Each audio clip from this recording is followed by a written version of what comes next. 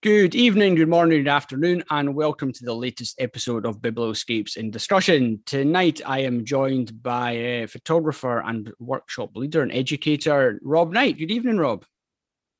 Evening, you, and thanks very much for inviting me. No, it's absolutely my pleasure. It's nice to be on the other side asking the questions as opposed to the last time we spoke when I was having to answer the questions. So it's great to have you on, and obviously talk about both your work, your books, but also some of the workshops you run, which I thought would be really useful to give a different insight and a different perspective to people who like photo books, or are interested in making their own photo books, or be it self-published or handmade. Because obviously you run a couple of workshops with David Noble, Sequencing the Project, so we can come on to talk about them. But first, we'll talk about your own books, which one of which is Life's an Ocean, which I think was shot down on the northeast coast over a number of years.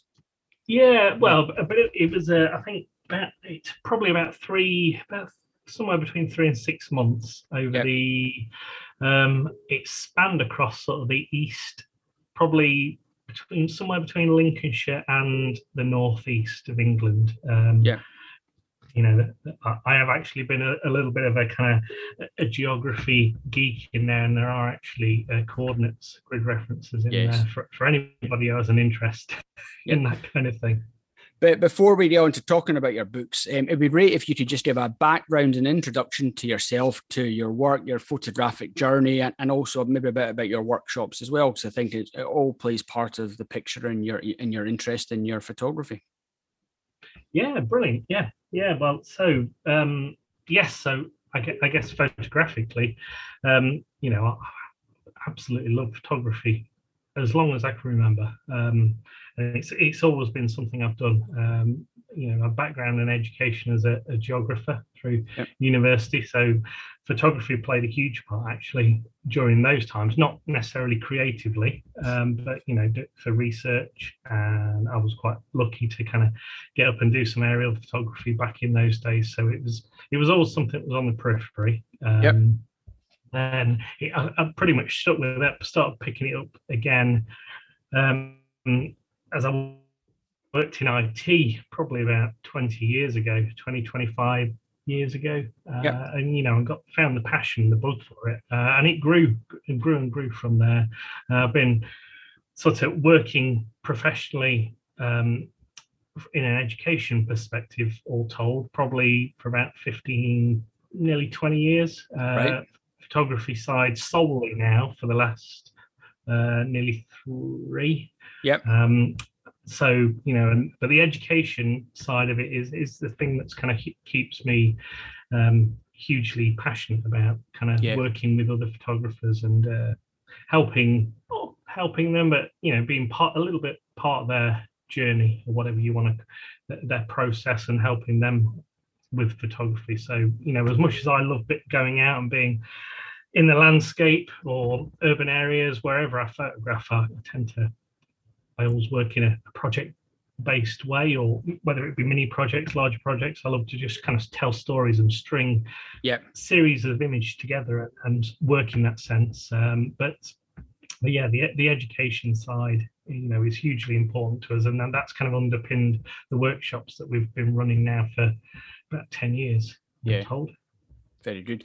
So obviously there's I've got a couple of your books, Life's an Ocean, which is just a beautiful bit, lovely compact square format, and again it's just a really, really nice, really lovely body of work, beautiful colors and tones. And I've also got a copy of Ardnamurchan Part 1, which I believe is probably one of only 2 copies. You've maybe got a copy. I don't. Yes, at the moment it's that, in a way. I guess that's a bit of a proof of concept. It kind of underpins a project that I've been working on now for the last 3.5, 4 years, which is actually tentatively called Ardnamurchan Spirit. And that kind of a real connection to the place that I have, and that kind of sense of feeling of being there, and the landscape, the people, the climate, the weather. Just that sense of feeling. So Ardnamurchan Part 1 was really in a way a chance.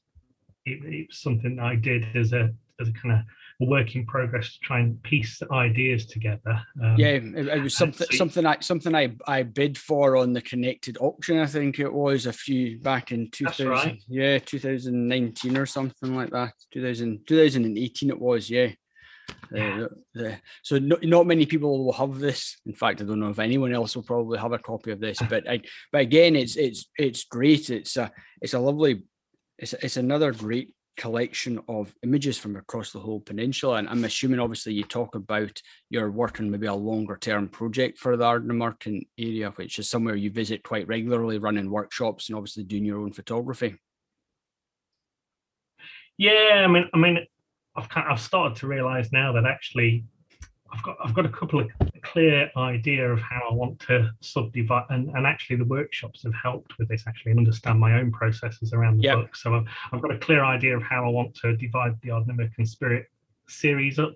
But at the minute, I say I'm about nearly 4 years in, and I can see it may well stretch to 5, 6, 7 years.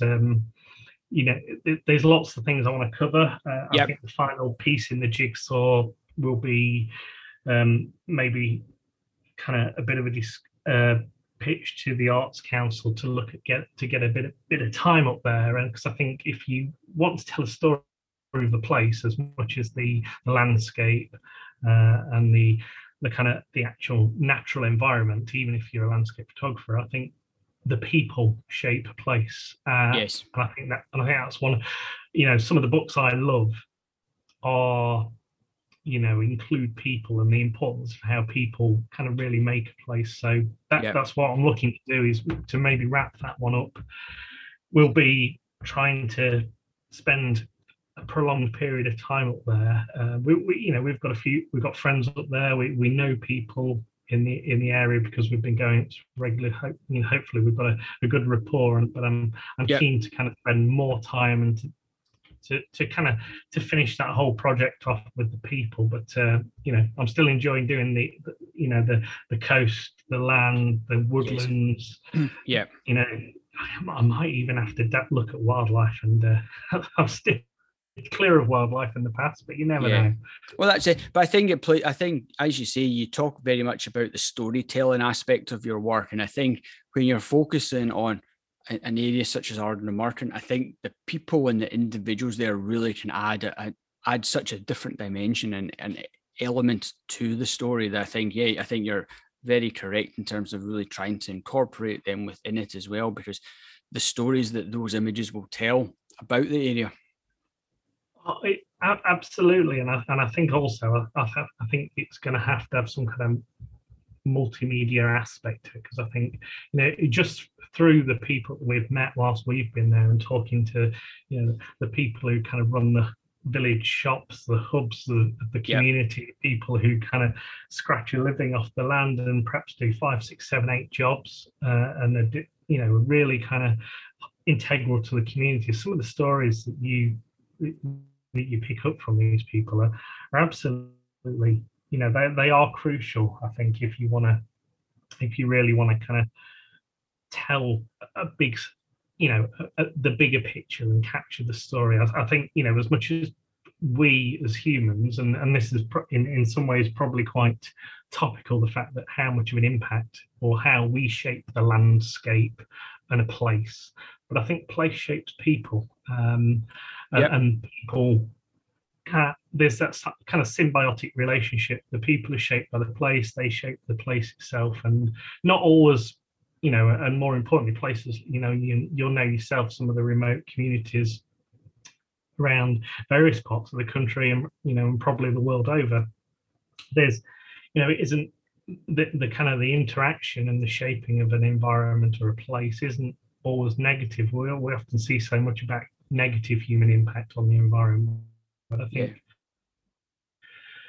when you look at it at a micro level, there's so much positivity, so much positive stuff going on for people trying to make a difference at a local scale. So, it became apparent that it was going to be important to somehow, bring those into the story. Yeah, I think so. I think they'll add an entirely different depth to the complete body of work as well. And I think, as you say, you're probably quite right to try and spend a prolonged period of time and really get to know the people, and you can revisit them several times in a short period, as opposed to staggered over 6 months and stuff like that, and really try to focus on that.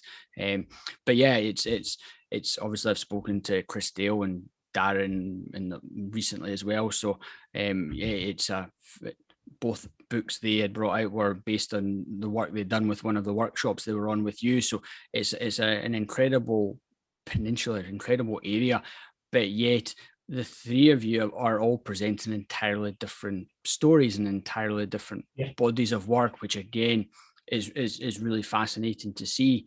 So I'm just interested, obviously storytelling plays such a big part of it. So what really inspires you to tell stories in your work? Yeah, I mean, I guess this has got to come back to kind of, being a geographer by education, and being somebody who's always had such a love and a fascination with the human interaction with place. Yeah. And the kind of the human geography side, and how culture and how heritage is shaped. And it's so easy to, in some ways, I think, to. I mean, I love photography. I love landscape photography. I love looking at absolutely beautifully made landscape images, and there's some absolutely amazing stuff out there. But my angle has always been, that I just want to spend time maybe getting under the skin of a place, and bringing.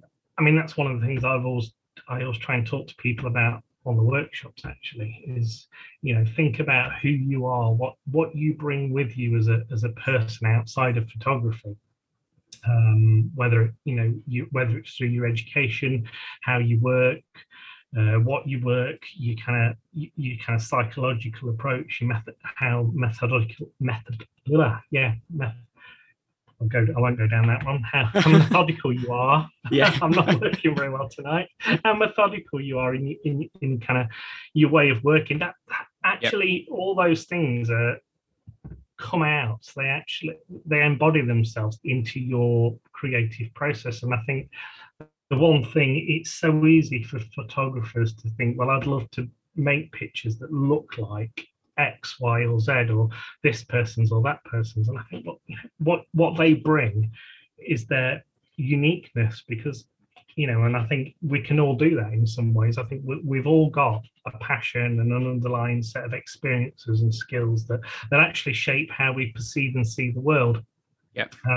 So I think that, not necessarily, in that sense, I'm not trying to be unique or different. I'm just trying to be, in some ways, authentic to how I find place and people, and how they fascinate me. So the storytelling then just becomes intrinsic to that. Yeah, and touching on the beautiful book Life's an Ocean, which again I can see with your geography background why you've included the grid references at the back, which again is a lovely touch. What was the inspiration for this project? Well, I mean that's my other big passion, aside from kind of photography and just the outdoor and people and place. My other big passion is music. It always has been. With a bit of football here and there, and a bit of heartache as the football was arranged. But music, it kind of it's such a resonant thing in shaping your mood. It can lift you up, it can console you, and I find it creeps into my photography all the time. I use it to shape how I post-process. I'll use it to relax. I'll use it to get me in the right mood to going out. And so it felt quite natural, actually. And I've had quite a few ideas about using music within photography. And so Life's an Ocean it's a song by a band called The Verve, which there's just some lyrics that I just find absolutely beautiful, and a piece of music that's beautiful. And I've always had a love of the coast. My grandparents, as long as I can remember from being a small child, when my mum and dad, when they were at work, my dad were on nights, they were, we in the summer holidays, it'd be day trips to the coast, weeks and weeks at the coast in the summer. I was quite lucky in that sense. So marrying that love of music and the love of the coast together, so that's kind of where Life's an Ocean came, and it was more it was an opportunity to kind of take a song and try and use it creatively. And then everything else kind of fell into place. It was rather than trying to maybe capture a visual reference of what the coast looks like, it was more capturing the feeling of the coast. Although they were all made at the coast, they were all made in situ, they were all made and processed in situ. Actually, that was kind of one of the I love setting little silly constraints and ideas on little projects, setting myself a little target. So they're all processed within the location they were made. And because I quite, really, I love that idea of actually trying to bring in the sound, the smell, the wind, different elements. And how does that shape how you not only make pictures, but how does it shape how you post-process or edit, and even printing? I mean, that's one of the things we do now, and painting and stuff. I always take the printer when we go to Ardnamurchan, for example, and my painting gears start to go now. And there's a different thing to it. If you can look out the window, or even in an ideal world, I love kind of what photos we did with their extreme printing, where they load printers at pills. But I thought the concept of actually being able to print something out and having done the editing while still in the landscape, or at least relatively close attached to it, rather than necessarily waiting until you travelled all the way back to Sheffield or wherever and having to rekindle memories. Yeah, it's interesting when you touch upon your painting equipment. A lot of the images, particularly in Life's an Ocean, really have a very artistic and a very painterly feel to them. So I would say so. And I wouldn't necessarily. I would have said before you even commented on that yes, I feel as though there's certainly a very abstract, but in some of the images, there's just a very painterly, artistic feel to them. And I was wondering if there is artistic inspiration that maybe forms part of your work, or where that comes from. I think. Yeah, it's an interesting one. And that's something I've actually kind of stumbled back into, which lockdown has actually facilitated. So I'd always had this kind of uneasy relationship with art at school. I wasn't overly dexterous with the paintbrush, and I remember the art teacher chucked the brush, the dirty brush water over my paint. No, that's rubbish. And these things, you go on believing that, and I thought, that's right.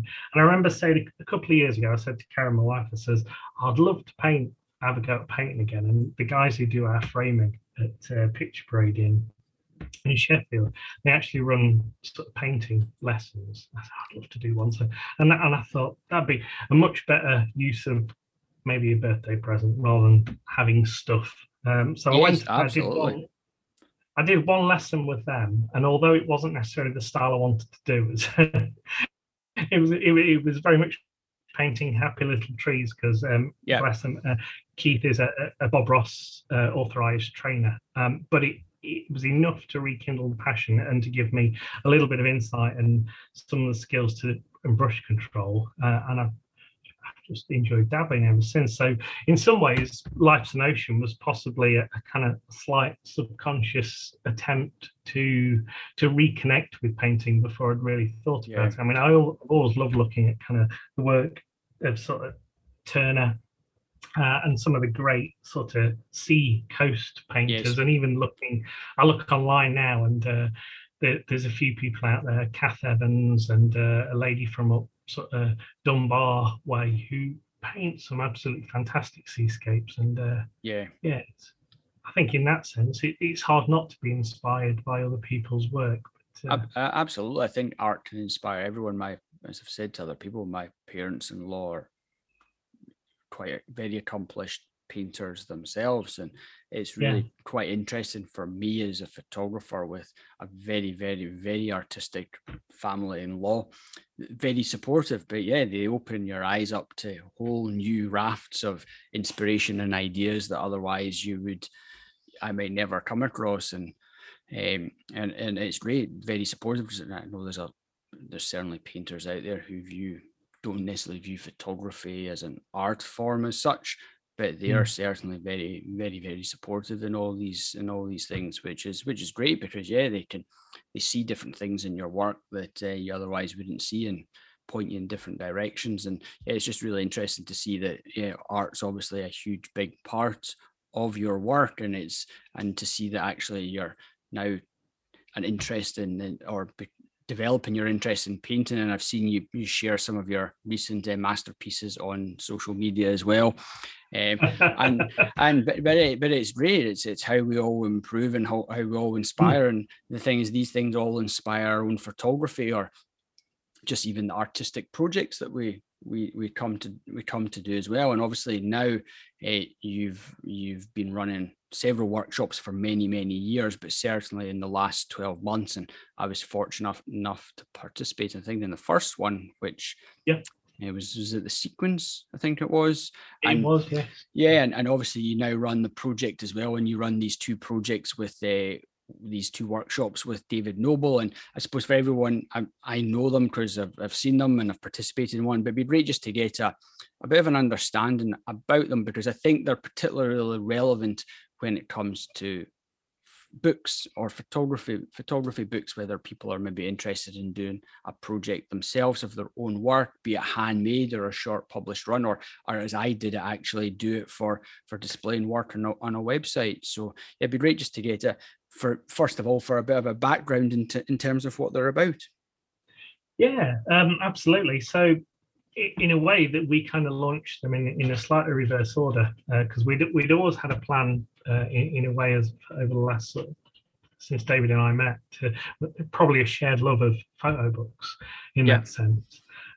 So when we talked about sort of expanding on some ideas, so we had the idea of actually there being kind of 3 in the series. So the project being the first workshop, which is very much a practical, hands-on deep dive into all things project related and working on. So it's taking people right from the ideation stage, through iteration, through reflection, through a lot of collaboration and kind of sounding out ideas and with other people, all the way through to a point where we're actually within the context of a 4-week workshop, which is quite a tight thing for a project, is to have a finished body of work or close to finished as you can. We then, although we did the sequence first, because we'd sort of seen that really there weren't any workshops out there that were covering sequencing. There's been a few here and there, and I know some. I think it's Lewis Bush does quite a lot of interesting workshops that have been online looking at not necessarily sequencing, but kind of book related stuff and writing and things like that. But, so the sequence became an important one, because it was giving people an opportunity really to spend a dedicated amount of time considering a body of work they may have made already, and potentially adding to it, but transitioning that from a set of photographs to a body of work with meaning, and to start placing into some kind of order with thought towards an end product. For a lot of people, it became a book. Obviously, and I've found your example was fantastic. Actually, what you did with the multimedia side of the sound, and I've used that. So it's been a brilliant example actually to show people who've an interest in video and audio and photography to see the possibilities. So the workshop's very much about, as I say, get a real deep dive into it sounds pretentious, but it is quite a dark art, sequencing photographs, and actually understanding one, relationships, but 2, your intent, and then what the possibilities are, what one picture or a pair of pictures and how the size of the picture relates to how the narrative and the bounce of a story or a piece of work will go, and how that changes very much from if you're making a book or you're working towards a website or you're sequencing for an exhibition on a wall. Yeah, there's a myriad, and it's an interesting concept. It's I think it's a fascinating dark world that until you actually start thinking about it, it changes your approach to your photography, and I think it's something that everyone should try to do, even if you're only picking half a dozen images or a dozen images or something like that. If you print out a dozen images and try to put them into an order that you think works and flows and tells the story and has a start and a finish and maybe a middle or something like that as well. And I think people find it's far more difficult than you would think to actually accomplish that and to get across the message that you're wanting to get. And I find it really quite fascinating, and I learn a lot from my own work as well by looking through other people's works in terms of how they sequence their own stuff, but also you learn so much from having other people look and review your own work as well. And because they, as I've discussed many times, they have no emotional connection to my work. They don't know what my pictures are favorites, which ones have got special meaning. They're looking at it from a very pragmatic approach, which is that works, that doesn't, this does, that doesn't, what about moving these around? And I think that's where if you have an opportunity to do these things in a group in particular, you can get so much from them. Absolutely, and that was one of the things David and I were hugely passionate about from both the project and the sequence workshop. That it was very much about people and collaboration, and actually that kind of, as you say, that rare opportunity. Photography, we love it because it gives us quiet, it gives us disconnection, it gives us kind of bit of time to ourselves, but actually it's very rare that we get an opportunity to maybe have a group of like-minded or people going through a similar experience to look at it, as you say, with an objectivity, and to add input to our own photographic kind of sequence or our own building of our own understanding of our pictures. And I think one of the other things that's brilliant about, for anybody, whether it's anybody who comes on one of our workshops or just somebody who thinks, well, yeah, let's have a go at sequencing our work, and print, as you say, print them out. They don't have to be fantastic prints. Lay them out and look at them. I think you learn so much about your own photography and how you, as an image maker, piece ideas together, because you then start to reflect more about. You understand why you made some of the images. It's quite often quite difficult when you look at Lightroom sometimes.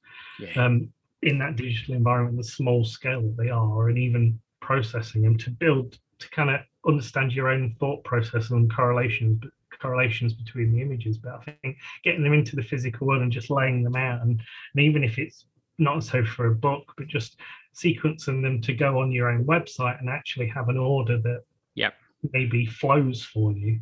I think just getting down there, working with them with some physicality can give you such a really interesting insight into your own mind as a creative person, and how I think it's brilliant as well, because it's more often than not we'll come back from a shoot or throw all the pictures in Lightroom or whatever, and for a few weeks we'll look at them and there'll be quite a lot we'll look at, and be some reason we'll be disappointed with them, or we won't quite work out what it was some of them did for us. But but that's possibly because as we look at them on screen, we're thinking about them as individual images.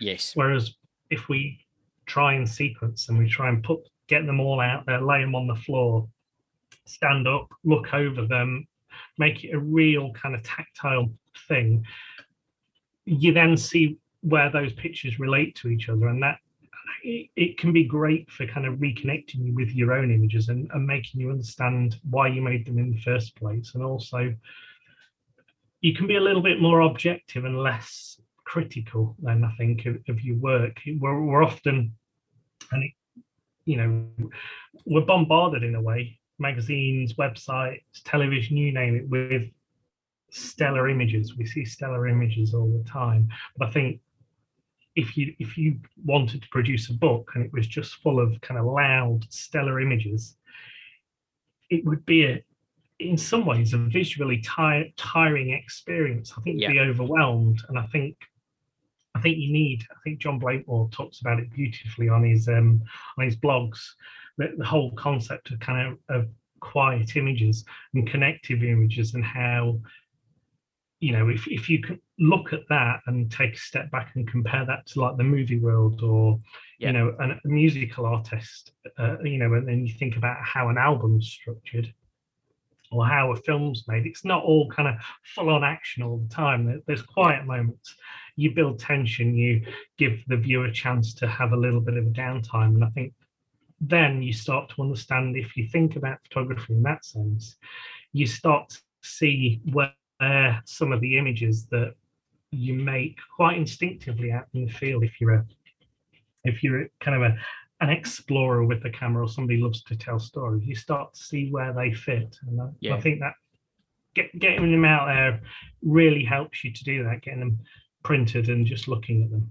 Yeah, I would tend to agree. I print mine all off as wee small contact images, and I brought them laid out on a mat, and when I'm doing it and they just get shuffled around, every time you walk past, you begin to see other wee groups and other wee sets, and when my wife walks past, she'll change them all around as well, and inevitably for the better. But it's always interesting. Just every time you begin to see different groups, and when you can begin to see small sets of 3 or 4 images, that then begins to lead to a sequence of the whole body of work, as opposed to, as you say, staring on the screen and it's a blanket wall. And I think also when you print your work out, you begin to discover where there's things that aren't actually quite right in your processing, or that maybe needs slight tweaks as well, that only really become evident when you print it out and you think, is that what it actually looks like? And but I think printing it out on small scales is just a wonderful thing, to be able to look at your work and see how it forms part of a set. And as you say, instead of 12 or 20 wow shots that just would bleed your brain if they were all put in a book, actually it's getting the natural flow, and sometimes your favorite images have to be put to one side because they don't actually, well, they may work perfectly by themselves, they don't work when they're sitting amongst the rest of the images. That's right. It doesn't make any of them, I guess a lot of it comes down to kind of the intent and the purpose of what you're sequencing for. So it doesn't, you know, it's hard, isn't it, to kind of when you feel like you're having to reject an image. To think, you know, it feels like I'm rejecting one of the kids here, but actually this is, you know, they can still be fantastic. You know, they can still be fantastic images, and you can love them, and they can stand on their own 2 feet. And actually, for you might look at them in the context of another project or just a series of standalone images, and they'll work. But it's just, you know, making sure that when you sequence them, that, you know, you've got to give yourself the context of what you're aiming for, and understand, actually, as you say, that, you know, working the right images and the right flow and sequence and connectivity of images into that body of work. And as somebody who loves photo books, you'll know yourself when you open, you know, a photo book by some of the huge names in the photography world. There's some books that just leave you a bit cold, and it's not because they're bad images; they're stunning images, but maybe, you know, sequencing. I remember watching a vlog by Alex Soth on YouTube quite a while back now, where he had a look at William Eggleston's Democratic Forest. And he had a look at the sequence of the book by 3 different curators, of which Eggleston wasn't involved in any of them. Right. And one was very much obviously a gallery, you know, almost like a gallery kind of catalogue. Its sole purpose was this is what's on the wall. So there was very little sequence to it, really. And the others one was sequenced by a long-time curator of his, another by somebody looking back at a retrospective. It was interesting to see how different people sequence the same body of work, and in some ways how they missed some of the connections that maybe you can imagine Eggleston looking at them thinking, oh, no, those together. But I guess if you hand your work over in that sense, and this is something I guess we probably don't have the luxury of doing, those the big names who have curators, but that must be a hell of a process, handing your work over to somebody and saying, oh, you deal with it, or you put it into something, because that is like handing your children over at that point, because you've still got to have that kind of passion for the work. And but I suppose it depends. It also maybe depends on how you're outlining to them how what background and what knowledge they've got of the project. But as you say, it's when you're looking at it and afterwards, and you're maybe thinking, no, those two images, they should go together. It's those wee small things that when you're sequencing your own work, you know what images actually work together and should sit together. But as you say, it's always very fascinating to see someone else come back with comments about how your work should look, or what they think works well and what it doesn't work well. And you mentioned earlier that running these workshops has influenced or impacted on your own approach to sequencing in your own work. Oh, absolutely. I mean, in some ways, I do very much the Ardner Merkin Part 1 book, for example. That very much feels at the minute like, and I love the pictures in it, and it invokes so many memories. But I look at it as a sequence and a layout, and it does make me wince a little bit now, because I feel like I've learned so much both from working with David, thinking in some ways quite reflectively about and intently about sequencing, and seeing how other people on the workshops have kind of approached it themselves, the kind of that kind of individuality they bring to it as well. And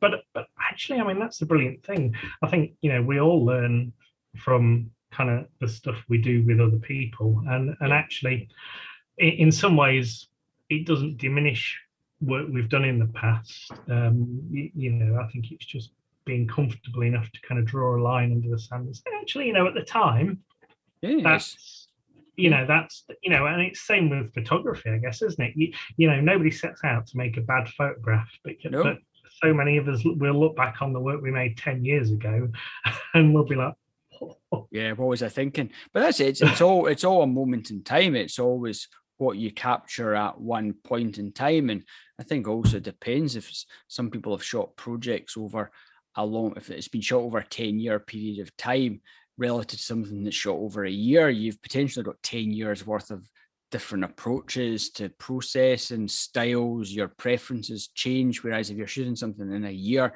you've probably got a greater ability to maintain a similar style or similar concept across everything. So but yeah, I think it's a fascinating world. I really enjoyed looking at sequencing, and obviously from looking at various books as well, you do begin to subconsciously see what works and what doesn't, even if you're not necessarily thinking about it. And that's probably the sign of a good book, whereby you're just looking through it and it just feels all very natural, and you never think, oh, that one stands out, or they all just work, and they work from one page to another. And I think it's always very interesting to see everyone's different approach to it. Yeah, it is, isn't it? And that's to say, you look at books, but could be by anybody, and the ones that you just really kind of feel that you just immerse yourself in without maybe, and the ones that they then become the ones that you come back to. And sometimes for me, they're the quieter photo books in some, that, or the stuff not by some of the biggest names, and the pictures may not, if we looked at them, if we were assessing them in some kind of objective standard of wowness, or or for the overall effect of single pictures, you would look at some of these big names out there, and they produce absolutely stunning work.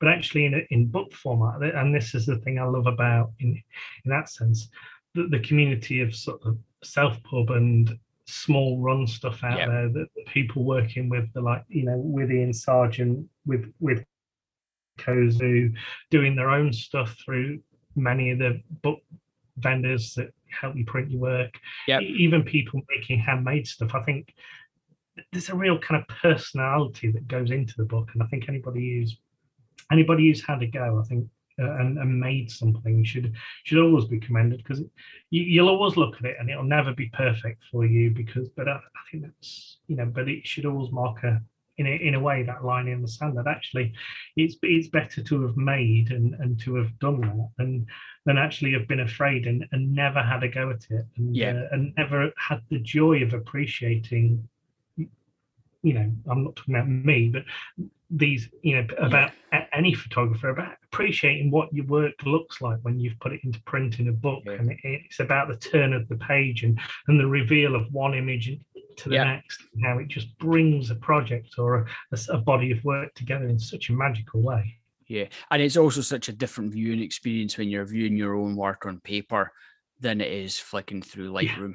It's once it's in Lightroom, it sits in Lightroom, whereas actually to pull something off the shelf, I enjoy making the wee stab and stitch books and various handmade books, and I enjoy it for the therapeutic process of making it. That's what I find really quite enjoyable, that I can spend several evenings working on just something that I could probably do quicker, but actually it's very nice just to do one stage bit by bit every night.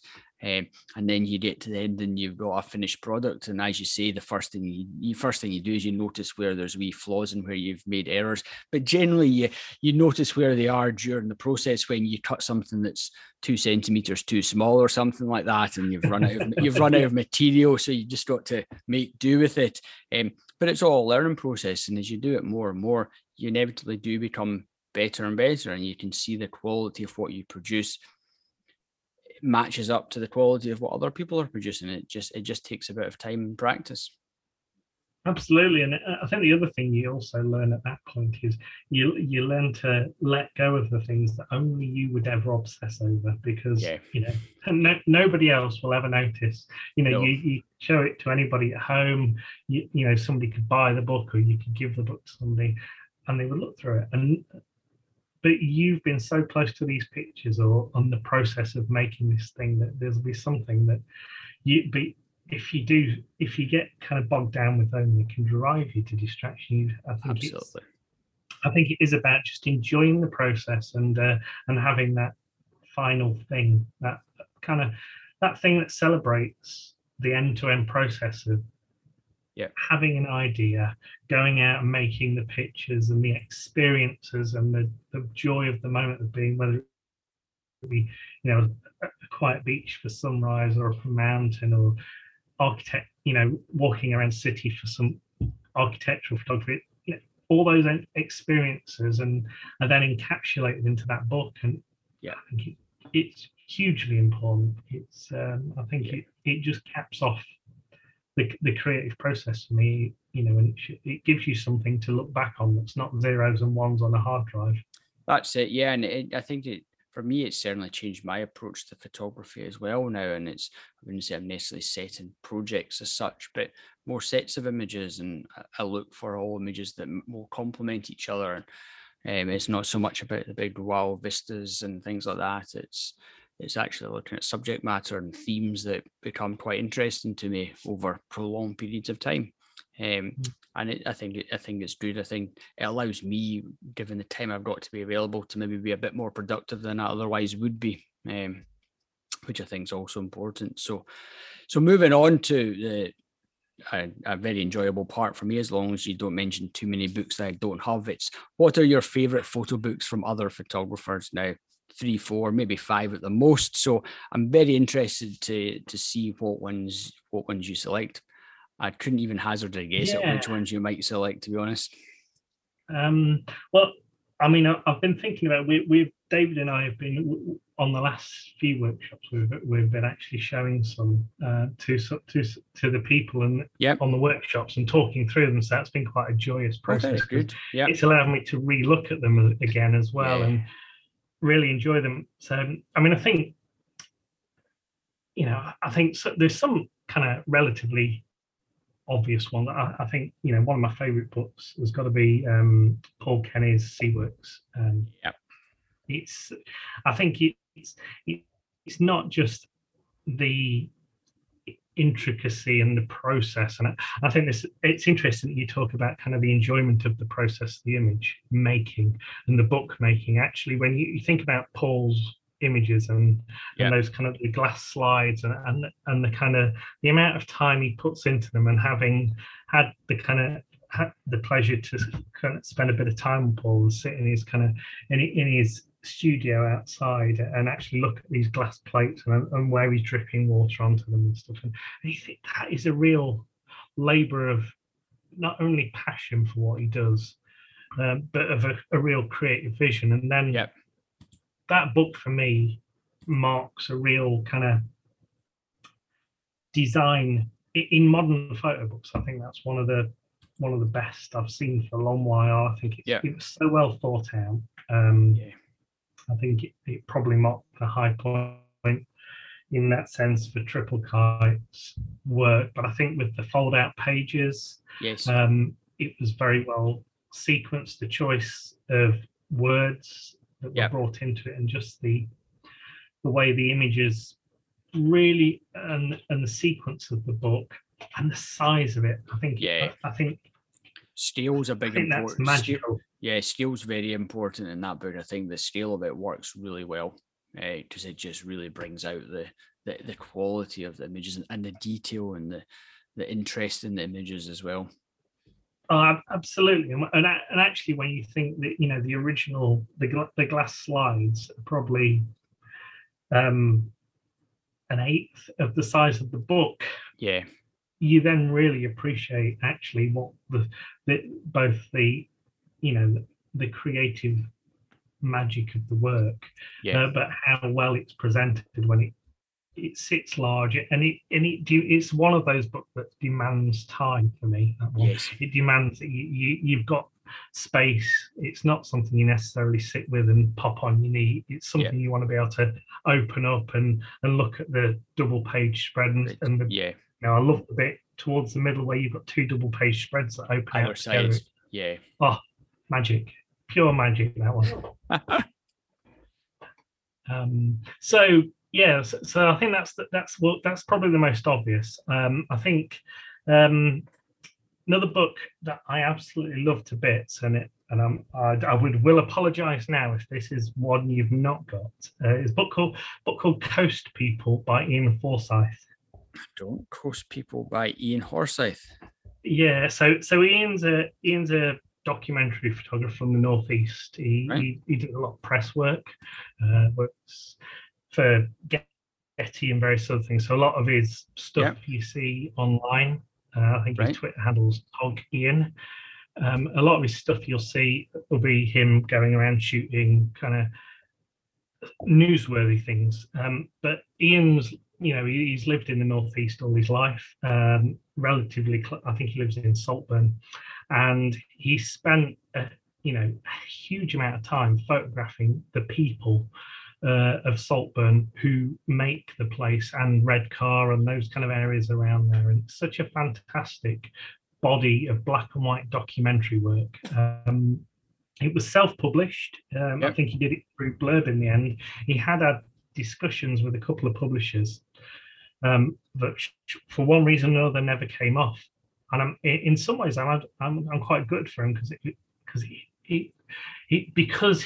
he is one of those people. He is the within the community, and I think that really shows in both the body of work, but also the book. It's not a huge book. It's probably similar sort of size to comparable to, perhaps a bit smaller than Mark Wilson's Last Stand. Okay, probably similar size to Ian Sargent's The Pool. It's soft back.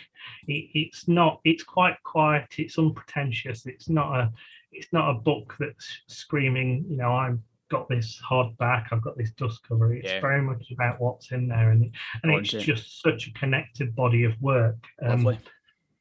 And it's one of those bodies of work that makes, in a way, I found that one of the inspirations when I've been thinking about Ardnamurchan and my Ardnamurchan Spirit project. Yes. That signposted for me, which is one of the reasons I've chosen it, the importance of people and place within project. So you know, I'm pretty sure you can still get Ian's book. Probably on Blurb or wherever he produced it. But it absolutely, I would implore anybody to get a copy of it. It's fantastic. So beyond, after that, I think another couple of books that spring to mind. So one of the speakers we had at the online version of Connected we did last year, obviously due to the pandemic, we kind of, because we couldn't have the face-to-face exhibition, we wanted to have the guest speaker weekend, and a lady called Kate Bellis, who lives in Derbyshire. Again, she's a social documentary. Sorry, what was her name again? Kate Bellis. Kate Bellis. Yeah, and she's got a book centered around a project called The Hill. And the book's called The Hill as well. I'm not sure whether you can actually get them at the moment. Right. But again, it's another book that is just full of kind of sumptuous. I think a lot of them are made on film, but they are about. But it is about a community. It's about people. It's called The Hill. It's basically a testament to a farming community on a Derbyshire hillside. And to actually, and most people, you'd probably sit there and think, is that really a book? But actually, when you look at it and the stories that it tells and the exhibition that it went on to produce, and I think it went down to London as well, the exhibition. Again, a really, really fantastic body of work. And it wasn't until I listened to Kate talk at Connected last year, kind of about her journey through photography and kind of where she kind of did a proving ground. And she, you know, while studying at Nottingham Trent, she went over to Ireland, I think, and embedded herself in a community for an undergraduate project. And actually, you can see where those skills have come from into the book. So again, fantastic book. It's not a shouty book. It's not one that's necessarily about the actual package. But it's very much a book that you can sit and spend time with and come back to quite regularly. Yeah, and I suspect wonderful stories from all the photography as well. Oh yes, and again, the words that are in there, and I think she's used it well. There's a lot of links within the book or towards the end of the book that take you to the website, and then very good. And it's linked onto kind of audio interviews as well. So I think it takes the book, from being just that kind of experience of something that's a page turn, you know, a quiet process, to actually it becomes quite multimedia, and it reconnects you with the people. And cool, excellent. Yeah, definitely one. Again, I've really enjoyed.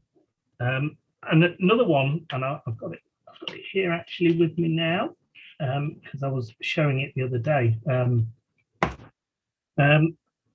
I think that the number of zines that are coming out at the moment are really interesting. I think there's lots of really fantastic zines, and I think they're a great opportunity to focus, aren't they, on either mini projects or mini thoughts and ideas. I just love the fact that people are putting their work out there.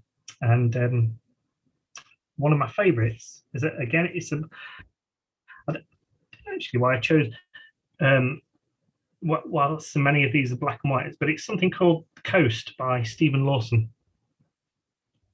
Sure whether it's something you've seen or got. I think Stephen, he's somewhere up in Scotland. Right. Not sure exactly where. Let's have a little look. It might say, Glasgow. So he's from Glasgow. All right. Yeah. So yeah, fantastic book. Very nice. Yeah, nice little zine, a very intimate thing, but it's full of kind of really well seen, really well crafted black and white images. Yep. And again, I think it's nice, to see something different. Seaworks, Paul Kenny's book, is about the overall package, and some of the others are kind of that they straddle the package versus the photographs. Whereas this, I think it's choosing. I think this is for me one of the important things. Books and zines is sometimes it's about finding the right vehicle to put your work into. Yeah, and I think Stephen's this zine is just so personal, and it's something that, in a way, it doesn't belittle it, but it's something that you kind of quite pick up, come back to again. You'll sit and just look at it, and it's one that, again, I've got a lot of the field note ones and some of the earlier ones that Ian Sargent did as well, and the series was sort of Chris Dale's book. And I just think those little kind of intimate series books work really well. Yeah, I agree. I think they're really nicely done, and you can get a brilliant range of subject matters that otherwise they would never come to the same level of fruition that they do when Ian, etc., and ADM Publishing and like the Brown Owl Press. There's loads of them out there who are producing just these lovely small run, but really, really well produced and really coherent bodies of work as well. Yeah, absolutely, and I think it's really fun. It's really nice to be able to just have that little kind of snapshot of somebody's kind of little bit of creative passion, isn't it? And wrapped up into something physical, rather than, it'd be so easy never to see Stephen's work on social media because of how algorithms work. But to have the joy of his book is magic. Fantastic. Excellent. And do you have one more selection for us, or? So one quick one, and again, this is another one that's been done, I think, as part of a kind of a series of books by a smaller publishing house. It's called Along the Hackney Canal by, and I'm terrible at pronouncing them, so I do apologise, Freya Najade or Najad. Right. It's produced by a publishing house down in London. I would have to Google because I can't even. But again, it's similar sort of size. I would say it's probably Hoxton Mini Press. That's Hoxton Mini Press. Yes, I know them. Yeah, they're very good. I really like their stuff. And that's a beautiful. It's a really nice kind of little linear project. The title in some ways suggests it, but the pictures are so beautifully observed.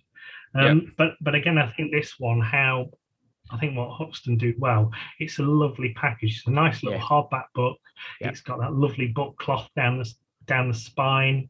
And I think that's magical. And I think it's one that I do look back on. And I think that it would be easy.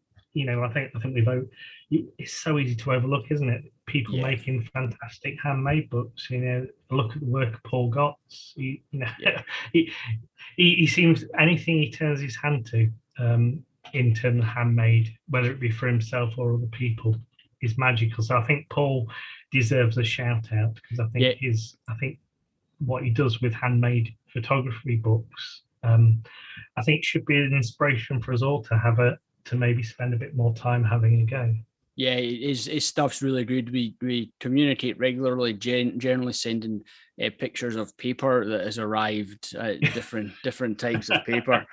So yes, it's always trying out different combinations. But he's producing wonderful handmade books, and there are so many others. You've got Shona Grant, you've got who produces, and they're all real one-offs. You've got Michaela Griffiths, Mary Anthony, you've got Lizzie Shepherd, who runs the various handmade book workshops, and Isabel Kurds as well over in Denmark, I think it is. She's obviously made some handmade. So there's a whole host of them, and you can really go to town and produce something that's quite unique. And to a certain extent, for a lot of them as well, they take on, it's a piece of art. It's not just the book and the images, it's the whole package. And to Yes. some of them as well, they are real artist books, and they can be it's the box, it's the once you arrive, it's not just the images that's inside, it's everything that's taken into account in producing it, and they're wonderful, absolutely beautiful pieces of art. Oh, they are, and I think that's one of the beautiful things about handmade books, isn't it? That yeah. They don't necessarily transcend, but again, it's a continuation of that process from idea through to production. But actually, there's a degree of love and passion that actually encapsulated into an artistic embodiment of something, and it's just magical to see. And I am in awe of the likes of Shona and Marianthe who produce such beautiful work all the time. It's I think again, I think there's a huge amount of inspiration out there for all of us, isn't there? Absolutely. And that's what's great about it, is it's wonderful, and I enjoy, part of the reason why I enjoy books is it's inspiration that they give you, and not just necessarily the body of the work itself, but the way it's been presented, the way it's been ordered, sequenced, the size, the scale, just the paper types that it's been printed on, because all these things make a huge difference to how a great body of work can be presented excellently and really push the mark up. And then you get into books where there's real just attention to detail, and okay, you're maybe at a different price point at that point, but you begin to appreciate and you begin to notice and take account of these things, because they all add to the experience of sitting down with a book and being able to, as you say, enjoy it, spend time looking at the images and taking in the story that each image is being told by the photographer. Yeah, and I think that's one of the brilliant things, isn't it? Because in some ways, it's a little bit like going to an artist's talk. Yeah. You feel like, in that sense, those handmade books, you're learning so much more about the heart and soul of the maker. So it isn't just like, as you say, about the pictures. It's about the entirety of the package, and and it can be, I guess, for some, we'll look at that, and I've certainly looked at some of the handmade books that some people have produced, and you think, oh wow, I wish I could do that. But actually, in some ways, you can't let it put you off, actually, because I think everybody's got or everybody who makes photographs and pictures, in a way, has got a duty. But I think it'd be a shame if they never produced, even if it was just a self-pub for themselves, or for the family. If they don't have that joy of making the end-to-end process and having something that they can be really proud of, and not measure yourself against somebody else's fantastic handmade stuff, and the multi-thousand-pound commercial release stuff. I think it's thinking about what it means to you as an individual person and creative to have your own work. And I think that's something we should all aspire to in that sense. Definitely, I totally agree. I think there's nothing better than sitting down and opening up a book of your own work, be it 5 images, 50 images, whatever you want to do, whether it's handmade, published on Blurb or something like that. You've gone to the time and effort, you've shot the work, you've processed it, you've sequenced it, and you've seen it through to completion. And I think it's a great thing, and it's such a wonderful way to view your own work. Oh, it is, and I think anybody as well, photographers that who've got kids and stuff, it's a brilliant way to because often photography is about getting up before everybody else, going out for sunrise, and you come back and then everybody else is suddenly getting up. But actually, the handmade book is something that you can get your kids involved with, and actually it's, I think, for them to learn stab bound books, or even kind of glue and things like actually read the stuff that you probably love at school before they got to GCSE level and it all became about exams and real kind of jeopardy. Actually, I think it's a real chance to kind of really just bond over what photography is as a passion between parents and kids as well. So I think it's a really powerful thing, the kind of bookmaking thing. Definitely not to be overlooked. No, absolutely. Well, it's been lovely chatting to you this evening, Rob. Thank you very much for giving up your time to talk to me about your work, your books, and also the projects, which I think if anyone is listening, for anyone who does, assuming someone does other than my mother, who probably doesn't listen anyway, if anyone's listening and sequencing or a project-based workshop is maybe something that is of interest to you, having done the sequence myself, I can wholly recommend it, because it's a wonderful way to introduce yourself to sequencing your work in a group environment, which I think if you're starting out is a great way to learn, when you can get feedback and input from other people, and actually use it as a stepping stone to maybe doing a wee handmade book or a wee self-published book yourself. So thanks very much, Rob. It's been a pleasure as always catching up with you, and I hope you'll be up at some point in Scotland in the near future and I'll be able to catch up with a pint with you. Oh, absolutely. Well, thank you again. I really enjoyed chatting to you. It feels like ages, but we are chomping at the bit to get to Scotland. Yes. At some point, so I will make sure that we drop in when we do finally get up. Excellent. Thanks very much, Rob. Cheers. Thanks, Ewan. Cheers. Thanks a lot.